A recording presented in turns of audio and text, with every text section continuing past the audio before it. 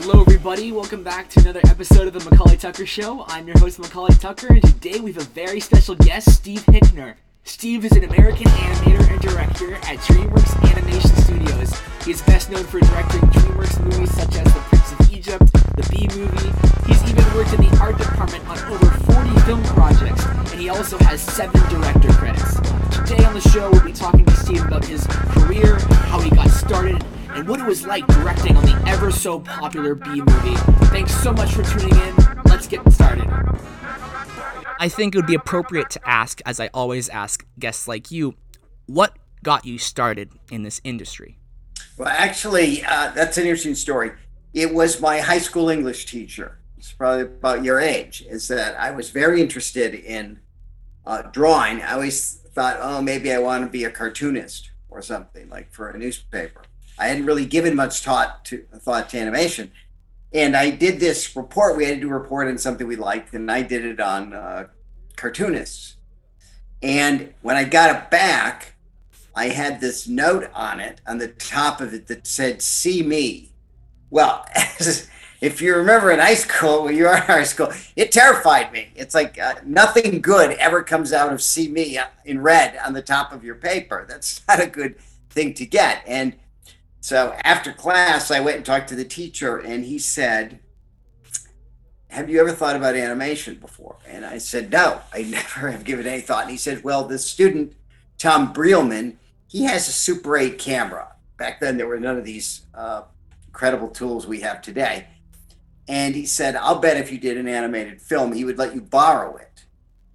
And so I went home that day, literally, and started animating. And I knew nothing of animation. And basically, I kind of slowly and inadvertently reinvented animation because there were no books on this. I lived in West Hartford, Connecticut. There was one book in the library on animation. That was on the Zagreb Film Festival in back then Czechoslovakia. Now it's Croatia. And there was the Lenny Lipton Super 8 book. And that was it. And so I started drawing, and I found out that the drawings would slip around. So I actually got photo corners, and I would slip the paper in the photo corners and draw that way. And then I realized, I said, this would be easier if I had hole punch. So I got a 3-hole punch, and I had my father make me a thing with dowel rods so that they would hold them in registration like with 3 holes, but I did at the top of the paper. I didn't have the idea to do it in the bottom of the paper, which they used in Hollywood. I actually later found out that in New York on the East Coast, when they started animation, all of their artwork was top pegged. And in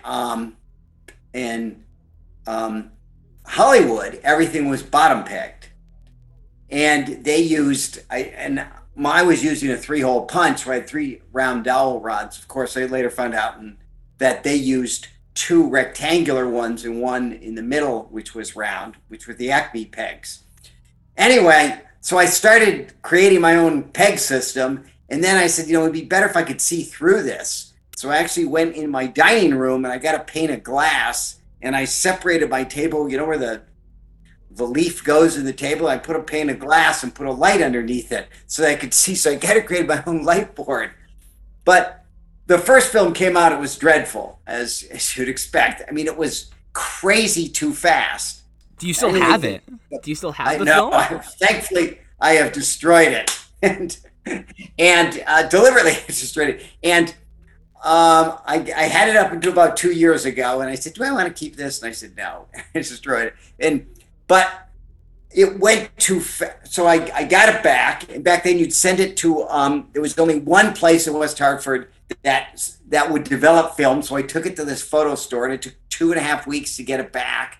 And I got it back, and I watched it, and it moved too fast. And I didn't know about putting drawings on 1s or 2s, which means for the uninitiated, it means you take your drawing and shoot it on 2 frames instead of 1 frame. I didn't know that. And that's a lot of what they did. To save animations, you have to do 24 drawings a second. They would do 12 and shoot the drawings in 2s and hold each for 2 frames. So I did everything at once because that's all I knew.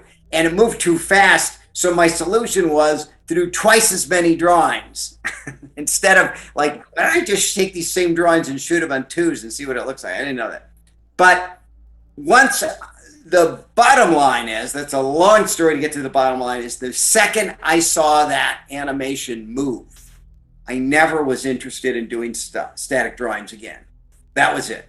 It's like from then on was the love affair with animation, eventually storytelling. It became, this is incredible. This is much more fun than a still drawing. That's crazy. You mentioned a lot of really interesting things here. You mentioned how it was, from my understanding, difficult for you to find sources to learn about this. You mentioned the library and being, one book.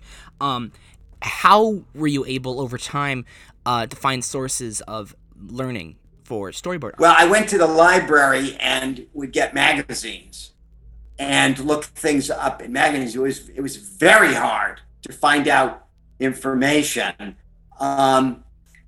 Basically, it really was trial and error. Is I would try things and they wouldn't work. So I would say, oh, this will work instead, like my peg system and my light board. And as I say, I eventually reinvented the history of animation just by trial and error, not because I knew anything. And if I just had a book to look at, I could have saved myself a lot of trouble. I could have gotten much further ahead if I had been able to see something, or even better yet, if I knew someone who could have helped me, and pointed me in the right direction. After discovering this new, interest of yours in, animation and things like that, and what was the first step that you took? Were you wanting to join an industry like, DreamWorks? Were you wanting to find a group of people, or were you wanting to start off by just practicing and practicing? Yeah. It was kind of like that. I was doing animation, but the trouble with animation is it's so slow. It would take me 6 months to make a 1-minute film. And, at that rate, basically in my entire junior year in high school, I could make 1 minute and a half or 80-second film. And so concurrently with that, I got a Super 8 camera and I started shooting live action movies. So I could learn how to storytell faster in live action. So I would still do my animated ones, but I could make live action movies in maybe a month. And so because I didn't know it then, but I know it now, I think iteration is the key to doing anything good.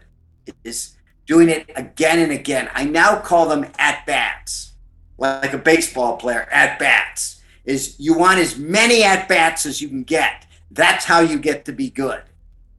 If you only have one at-bat a game, it's going to be hard to hit a home run. But if you get 15, you have 15 chances to hit a home run. So that's what the live action did for me, is it supplemented animation and it let me get more at-bats. It let me make more bad, frankly, it let me make more bad movies, because all of them were bad. But each one I would learn something and go, okay, well, I won't make that mistake next time. After spending all this time, you mentioned in your junior year, preparing and, learning and practicing and all that, what was the first big break for you? What was what was the start to where you are now, working on films and TV shows and things like that? What would you say was the first project that you were lucky enough and fortunate enough to hop on? Well, I think that the aha moment really was that my English teacher, Jim Myers, who literally changed my life with that one thing. When I moved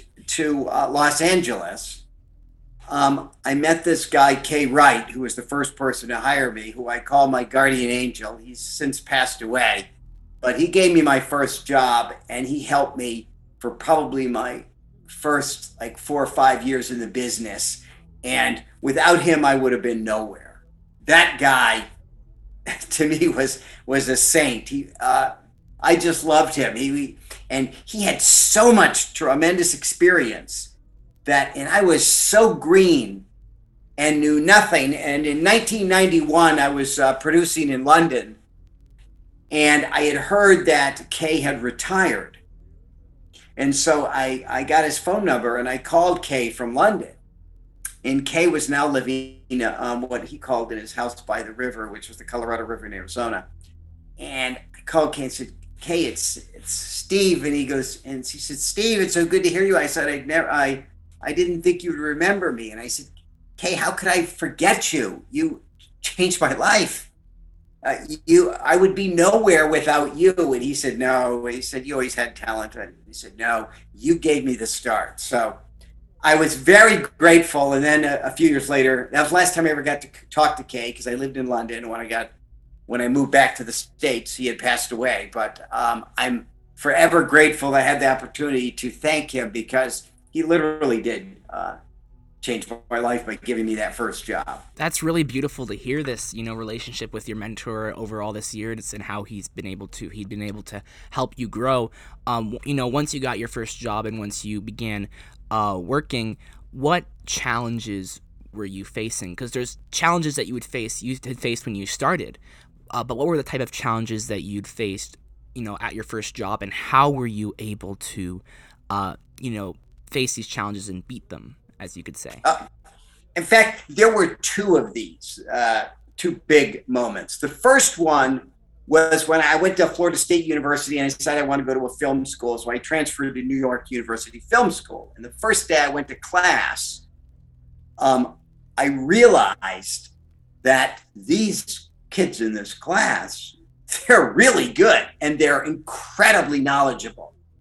I mean, Joel Cohen, who won an Oscar, was a year older than me. Chris Columbus, who directed, all kinds of great movies, and Charlie Kaufman, they were a year younger than me. So there were like world-class talents in these classes.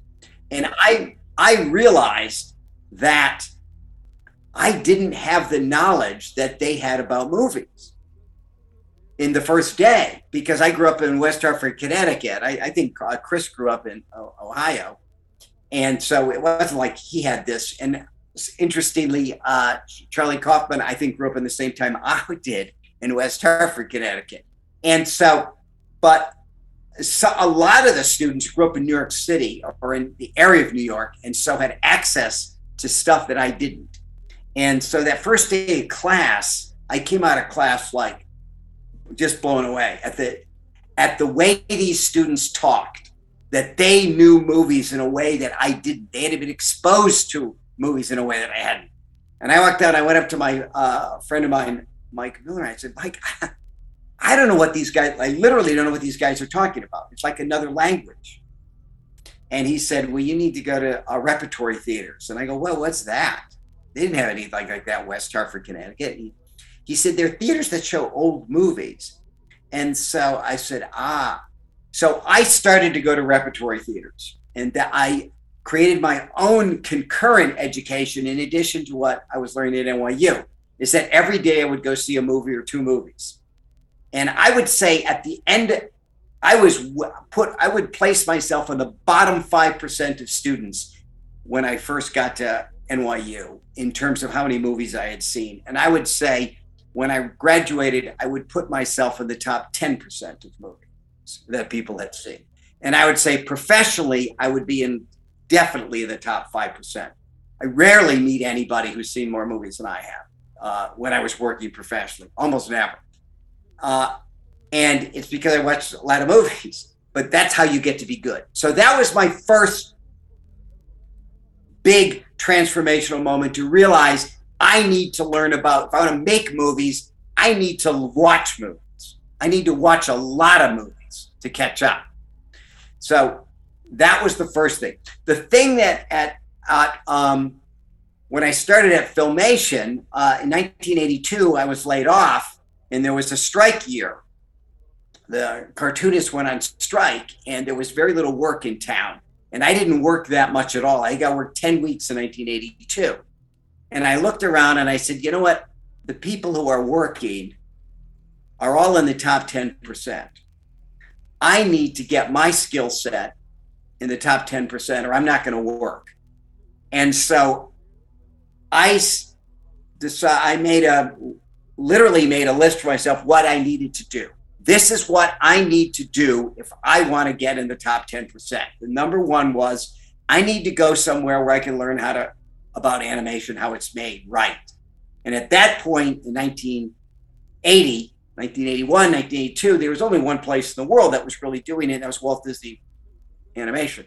So I said, I need to get into Disney and I need to work there. And so I said, next year, I'm going to apply to try to get into Disney, but my skill set isn't there. So that was the big thing. I'd never taken an art class. I didn't take art in high school. I didn't take any in college. So I said, I need to get my draftsmanship up. I was never that secure with my drawing ability. I could draw, but I needed to get better. And I need to get better fast, like in a year. And the only way I'm going to do that is to do it a lot. So I started taking life drawing during the week. I started going to park on Saturdays and sketching, and I started going to the zoo on Sundays. And that was my drill for a year. And it took me 15 months, but I got into Disney. But the point is, in the same way that when I was at NYU and realized my shortfall that I didn't know enough, I went into a obsessive thing to catch up. I did the same thing with drawing. And I would say if I have any skill at all, it's that I'm very good at analyzing what I'm not good at. And then saying, this is what I need to be good at. How do I do this? And I have a really good disciplined work ethic that I'm not someone who procrastinates. I'm crazy focused once I decide to do something. I thought it was really nice hearing you talk about, writing and planning and wanting to grow. And I thought that was very encouraging because that's something that I work on too, preparing lists and finding things that I'm not good at and wanting to improve, like music production. I would have never imagined that I would be at a point where I could, not the songs might not be that good, but, preparing and composing things. What type of movies helped you the most? Did you watch a specific type of film or did you watch everything? It's interesting. I was just thinking today, and I don't know why I was thinking about this literally today when I was driving. I was thinking, of my top 3 movies that I love, that if somebody says, what's your favorite movie? I always pick 3 movies. One of them is Mary Poppins, which is my Star Wars. The way that other people feel about Star Wars, that's how I feel about Mary Poppins. When I saw Mary Poppins in first grade, that was like, wow. That was like the pinnacle of Disney. It's like, how could anything be that good? It was a musical, which I loved. The animation was good. It was so much fun. So Mary Poppins is my all-time favorite crowd pleaser movie. In terms of craftsmanship, it would be Citizen Kane, which is dazzling. And I look at it even now and think, how in the hell does anybody get to be that good? I just look at it, really. I tell students, just if you only had one film that you could look at to study how to make movies, to me it would be Citizen Kane. And I had never seen Citizen Kane until I went to college. So I didn't even know the movie existed. And then lastly, it would be The Godfather, which is common with a lot of people, a lot of men my generation. Godfather is their favorite movie. They can quote all the lines in it. I've seen it a million times. And the reason I was thinking about today is The Godfather is the only movie of those 3 that I did not see the first time in a movie theater. I saw it on television when NBC, because back then, the way it would work is a movie would come out and the networks the movie would come out and the networks would be able to buy it, but they could not screen it until 5 years after it had its last theatrical release. So if it came out in 1972, which The Godfather did, they would not be able to show it on television until 1977. Anyway, so The Godfather was the first time I saw it was on television. And what's interesting to me, I realized, even as a television thing, those old clunky TVs that we established like a piece of furniture, that movie floored me and still does. Since then, I've seen it many times and including in a theater. And it's like, my God, that is a brilliant movie. I kind of feel like the way with Citizen Kane, like how does Coppola get to be that good? How do you get to be that good to make a movie like that? That's awesome. Something that you mentioned, Mary Poppins, and something that stood out for me is Mary Poppins was real life, but also involved hand-drawn animation. And I know you also worked on Roger Rabbit, similar to Mary Poppins, real life, hand-drawn animation. Was that a great experience for you? Because I mean, it's not exactly like Mary Poppins story-wise, but it shares similarity that the production, cameras and then hand-drawn. What was it like for you on that? Well, Roger Rabbit was another movie that changed my life, because when I worked at Roger Rabbit in London, I got to work with the Amblin people. And that was an eye-opener. And I don't mean to disparage Disney, because I love Disney. But my feeling was at Disney at that time, it was a me, mine, my culture. That the way that people would talk about their work, it says, I did this is my scene, that. The second I went on Roger Rabbit and met the Amblin people,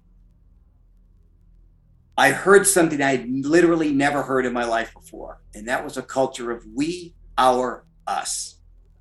At Amblin, it was, we are going to do this. This is our movie. And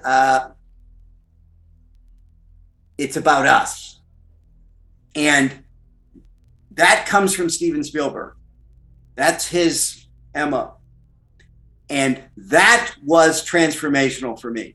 And I cannot overstate this. I had never seen that. It's like completely selfless. It was all about the work. Nobody was carving out. Nobody was talking about their thing. It wasn't about the 9 old men and this. It was about us. We were going to make this movie. And on Roger Rabbit, that's what it was like. And it was clearly Bob Zemeckis' movie. There's no question about it. He was the driving force. Bob Zemeckis was the guy. But the culture was we, our, us. And the minute I was exposed to that, I said, that's where I want to work. And so at the end of that, I went back to Disney. I worked on Little Mermaid, which I loved working on that movie. It's a fantastic movie, arguably the best movie I ever worked on in my life. But in the back of my head, we, our, us was going. And I had already made the shift. I said, I got to find a way to go work for Steven Spielberg. And so I did that I worked on Little Mermaid, which I loved, by the way. And it was a great team of people. But my shift was, I want to work with this guy. And because Jaws was also a transformational, and so was Close Encounters. I love those movies. And so, in 1989, I left Disney. I went to work for Amblin. And I can tell you so I worked with Steven Spielberg for 6 years, and then for Amblin for 25 years. In 2020, when COVID hit, I'm now teaching at Ringling College in Sarasota. And so for the 31 years of my life, I kind of worked in a Steven Spielberg orbit. And I can tell you, it was always every day, we, our, us. And when you work in that environment, you don't ever want to work anywhere else. That's really beautiful. I love hearing that, because it's not making it about like, oh, I did this, I did that, we did, me and my team, we made this.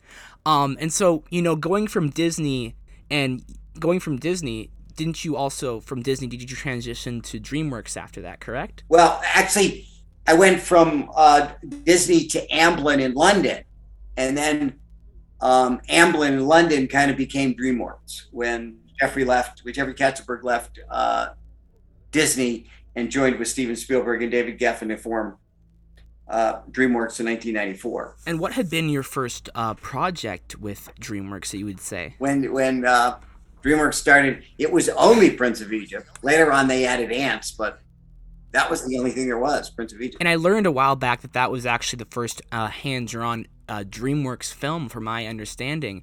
And so, Yes. working on Prince of Egypt, what was it like? Because there was a lot of directors on this one. And had this been your first directing role in your whole library of projects? Yes.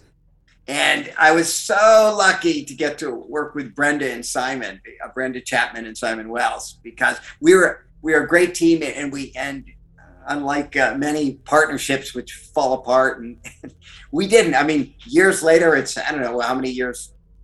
What is it? It's 24 years. I guess this year will be 24 years since Prince of Egypt came out, and we still email each other and our friends. So. We still have that bond from having made that movie together. One question involving this film is, what had you learned from being in this position as a director? This had been your first time directing with others a film. What's one major thing that you'd learned from this film directing that you've been able to apply to future projects? Well, I would say the difference between, I tell this to people, the difference between, people would make a short film and think it's really good, they'll be a good director. A short film, in my opinion, it's just my opinion, is no indication of whether you're going to be a good feature director. There's two totally different skills. Yeah, because a short film you can make with a small crew, with a few people. Making a feature animated film is crowd control for 3.5 years. And it's about, to me, the most, and the older I get, the more it is it's the experience that people have making the movie. Is to be absolutely candid, if I had a choice between making an okay movie that everybody had the best time of their life making, or a great movie that everybody was miserable on, I would rather make a good movie that everybody had the best time of their life on. Because at the end of the day, it's about people's lives. To me, a great movie is great, but I really care more about what a person's life is like and what their day-to-day experience is. And that's one of the main things as a director, keeping them into it and making it a pleasant thing that people love to come to work, and not a miserable thing like, I can't wait for this damn film to be over. And there are films that are great films that are horrible experiences. Exactly. What was your thought process like when you watched this film and, during the credits, it was all finally done, all the hard work, and you see your name as one of the directors? Like, was this something like, wow, look, there I am. I'm doing something that I have never done before, helping direct something? This is going to seem crazy, but I actually have never seen Prince of Egypt since we finished it at the dubbing stage. So I've never seen it in a theater. I've never saw it at the premiere. When we finished it at the dubbing stage, I think it was at Fox. I can't remember. That was it. I never saw it again. So that would have been like October or November 1998. So as far as the credits and everything, I can't even remember. But because really, to be honest, it goes back to my earlier thing. It really is about the experience of making the thing. And I loved working on that movie with those people. I mean, it was such great talents. And it truly was an honor to get to work with those people for that period of time on that movie. And so once I'm done with a movie, especially after spending 3.5 years of my life, I'm done with a movie. It's like, I don't care to see it anymore. And I don't watch anything I work on again. I'm done. I'm off to the next thing. And so it really isn't about the accolades and that kind of thing for me. It really is about, maybe it would have been, when I was your age, but by the time I did it, it was really about the experience of working with the people. Would you say this was the same as well for the Bee Movie? That one was another one of your directing works, and I don't believe it had a smaller amount of directors. I believe it was you and another gentleman, whereas for the Prince of Egypt, it was a lot more people. For the Bee Movie, what was it like working on this film? Because this was a lot different. This wasn't, from my understanding, this was all computer generated, animation. This was something new. What was it like working on this film? Well, I had worked in CG movies, starting with Shark Tale, so it wasn't like the first one as far as the tools go. I mean, what was the treat was to get to work with Jerry Seinfeld. The guy is brilliant, and he's a delight to work with. Really, is it was so much fun. At the end of the movie, I said, Jerry, you have ruined me for the rest of my life because this was so much fun. This will never happen again. And it never did happen again. And it was, the same thing would be true with Roger Rabbit and Little Mermaid and Prince of Egypt. They're all like one-time things that you never do again. But working with Jerry was really a delight. And to be able to, he taught me a lot how to work with people because I really loved working with him.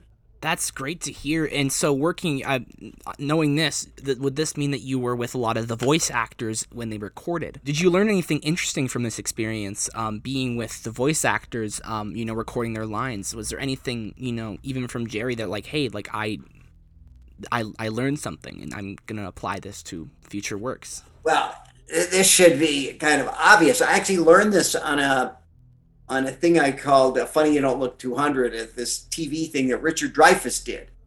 And because Richard Dreyfuss was producing that, he was there at the sessions. And so because he's an actor, he read against the other actors whenever we were recording one, because a lot of times in animation, the actor has to work by themselves.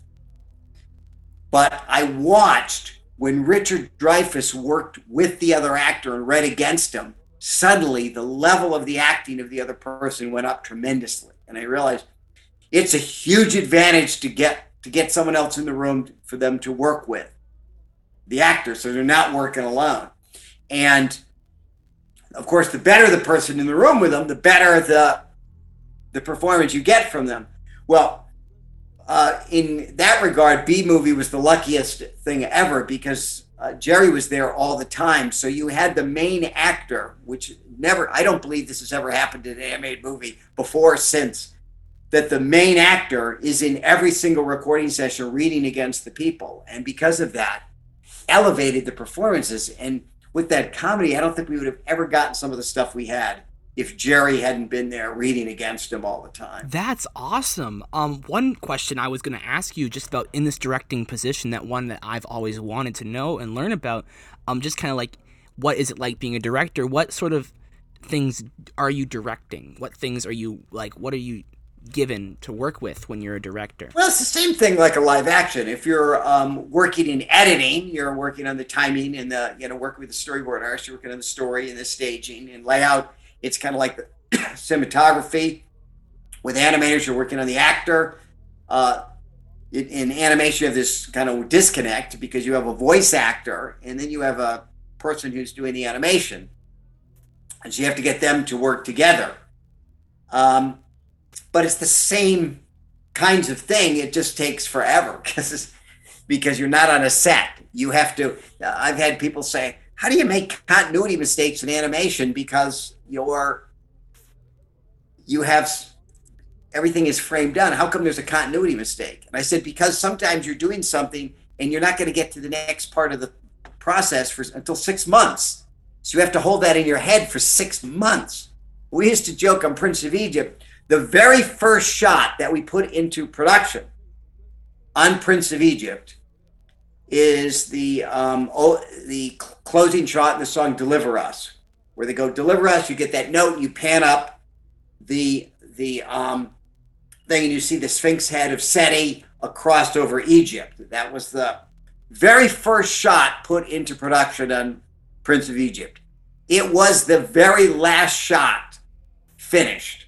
It took 3.5 years to do that shot because some of the technology didn't exist when we started. So you have to hold that in your head for 3.5 years while you're making that movie, what that's going to look like.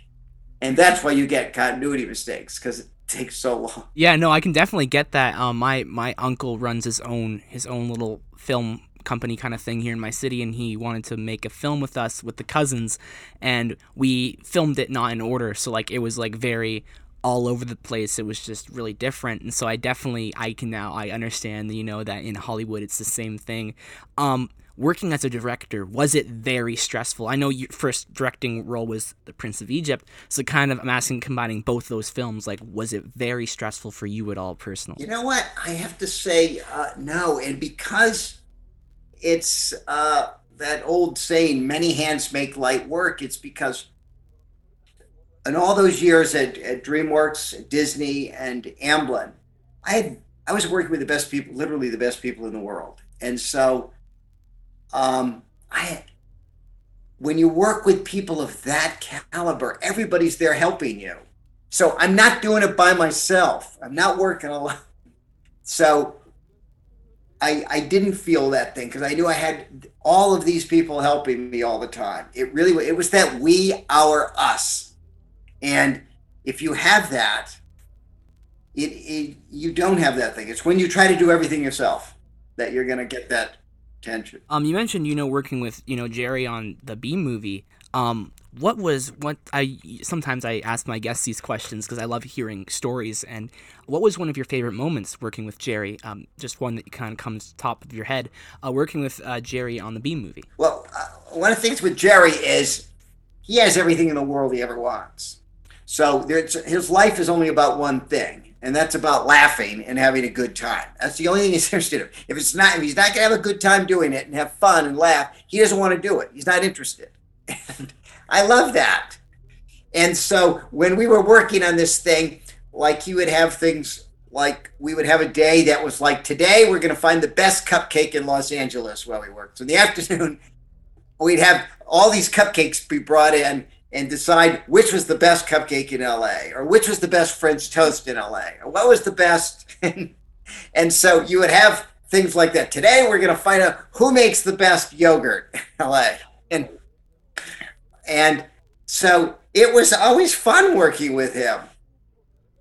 That's what I would say I learned, is that, and it permeated my thing, is you got to have fun.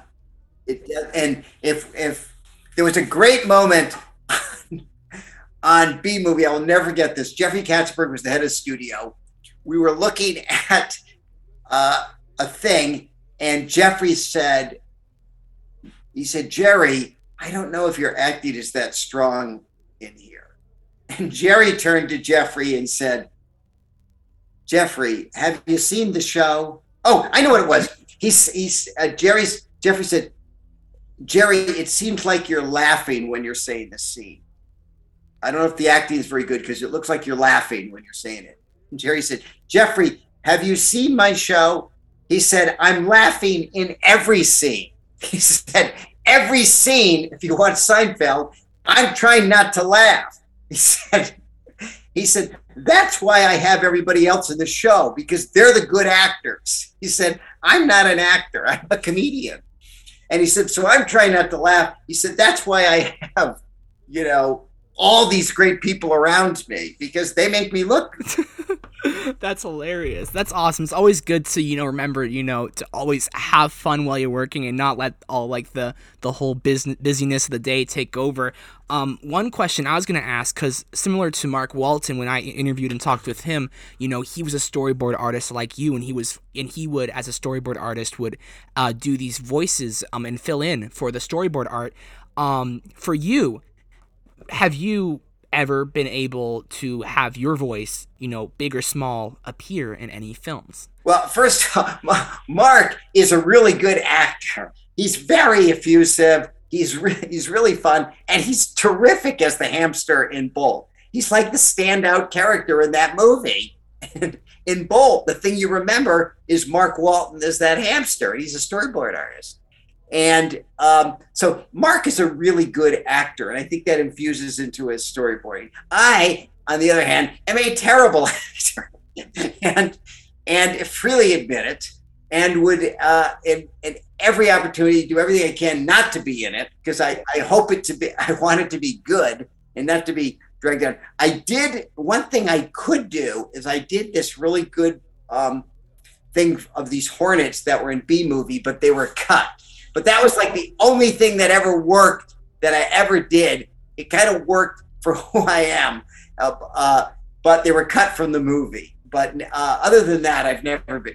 That sucks. Did you do like any voices for the Hornets, or was it just you saying like something? No, it was kind of a voice, but I don't want to do it. I won't put you on the spot on that one. From the B movie, after working on this project, you've worked on numerous DreamWorks projects over the years. One of the things that stood out for me looking through International Movie Database was I'm not sure if this is correct, but you actually wrote a song, or you helped write a song for a project. I'll pull it up here so I can find it. It was for Donkey's Christmas Shrektacular, writer of the Ogre's Christmas song. I'm like, oh, yeah. Well, all I did was take an existing song, which I think was Rocking Around the Christmas Tree, and make it Shrek. That's awesome. What was it exactly? Was it like I don't remember. I don't think I've seen it, but was this like a short? Was this a long song? Yeah, it's one of those DVD extra things that they did. That's awesome. And aside from that, have you had any experience writing? I know you're an author, but like in film, what other things? We did.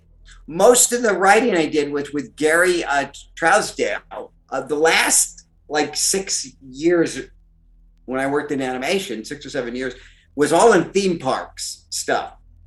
And I worked with Gary Trousdale, who directed Beauty and the Beast. And so together we wrote a lot of different, tons of dialogue and stuff for theme park rides and attractions, and wrote the scripts to those things.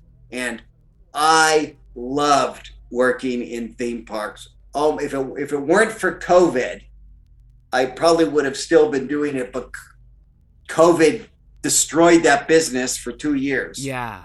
Oh yeah, definitely. Kind of like now, I asked Mark Walton the same question, but for you, as a storyboard artist and a writer and all this, when COVID hit, this impacted Hollywood, and recently, have you been able to work a lot? Mark told me that for him, he really hasn't been able to get a lot of work, and I was curious for you, has it been a similar situation? Well, after B-Movie, I decided I wanted to write a book, and I decided I kind of didn't want to direct so much anymore. It takes so much of your time. I wanted to do other things. And when that happened, I started going to schools because I felt like I have had the best mentors anyone could ever have in their life. I have been so lucky, and people have been so generous that I could not have any of the success I had without these people. I owe these people everything. And so I said, I need to pay it back. I don't have kids. And so I need to pay back these people. And the only way I can do that is to pay it forward to the next generation. And so I started going to schools to guest speak. And I discovered that the young people hadn't seen any movies. They were not at all like I was when I was a kid. They hadn't seen anything. And I said, oh boy, if the people who are interested in movies and want to make movies haven't seen movies, that's not a good sign for movies. So back in 2009, 2008, 2009, I said, I got to get out of movies because I think at that point, I felt like the movie market was going to shrink and die away. And I said, I don't want to be on something that's going to end. There's no honor in being the captain that goes down with the ship. I want to be the first guy off the ship. So I looked around because I was going to schools, and I was, going to maybe 6 schools a year talking. And I said, what young people were interested in is experiential stuff, not just passive. Experiencing things. That's kind of what Instagram and TikTok is about. It's about the experience of doing it. And so I said, I think theme parks are going to be huge. And the technology that's coming down the pike is going to groove right into theme parks. And I really want to be a part of that because I love theme parks. As much as I like movies, I also like theme parks. And so as luck would have it, I did end up doing the last 6 or 7 years of my life, of my career, working in that business. Then COVID hit. And we had this really good film that was really looking forward to making. And I figured it would take a year and a half, 2 years to make it. It was going to be a location-based thing that would, and it looked really good that we are going to get the green light to get to make this movie. And I said, this will probably be the last thing I work on in my career. Is I will finish this movie. It will be, because I was working with a bunch of people at DreamWorks, which was quite frankly the best crew I ever worked on in my life.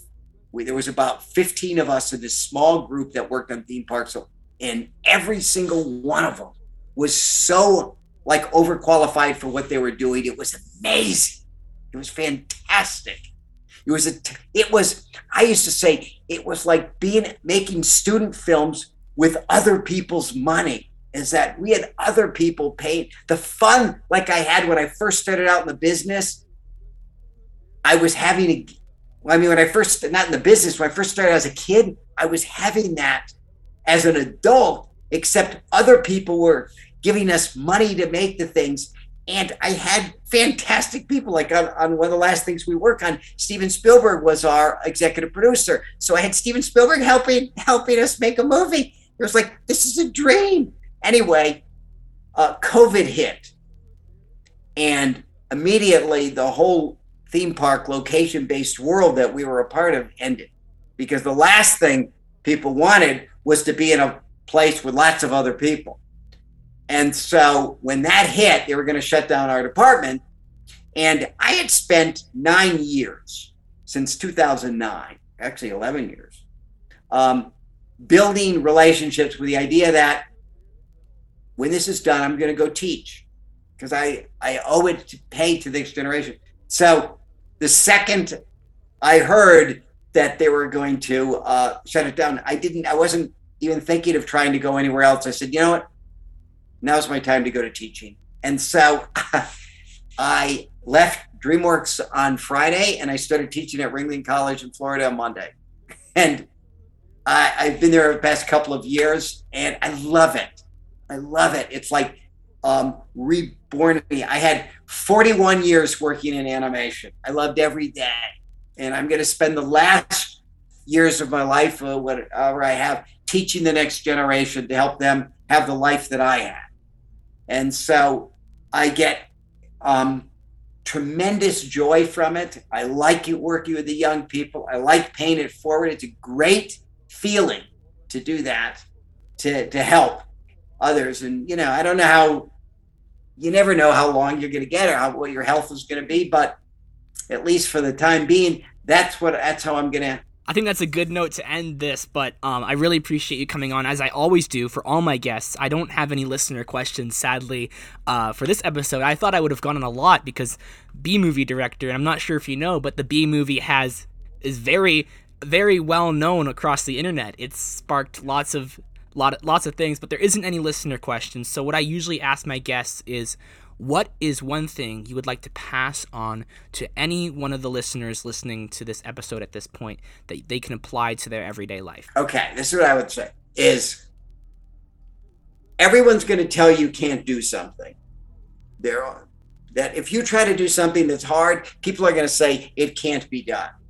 And that's probably true. It shouldn't be done. It can't. But somehow people do it. And the way you overcome that is you become the best version of you, which means you have to keep working on yourself and you have to become one of the best at what you do. If you think you could become a C version, that's not good enough. You have to be the A version of that if you want to make it. So if you want to do something that's very hard, then you're going to have to become the A version of yourself, whatever that is, whatever the best thing is. And you're going to have to really work on it. And I remember when I was in high school, I had a quote. And it was something along the lines of this. You can probably look it up. It was, never tell a young man that something cannot be done, because God may have been waiting for eternity for someone just so ignorant of the impossible that they would try that very thing. And that's kind of the way it is. You got to give it your shot. but you have to be the best version of yourself. So that's my advice. Awesome. Thank you so much, Steve, for passing that on to listeners. I will include Steve's website in the description below so you can check out all his works. And thank you again, Steve, for coming on to the show. Thanks for inviting me. Have a good day. Thank you so much for listening to this episode of the Macaulay Tucker Show. Be sure to like, follow, and share this episode to your friends so they can learn something new. Stay tuned for our next episode, and I wish you a great rest of your day.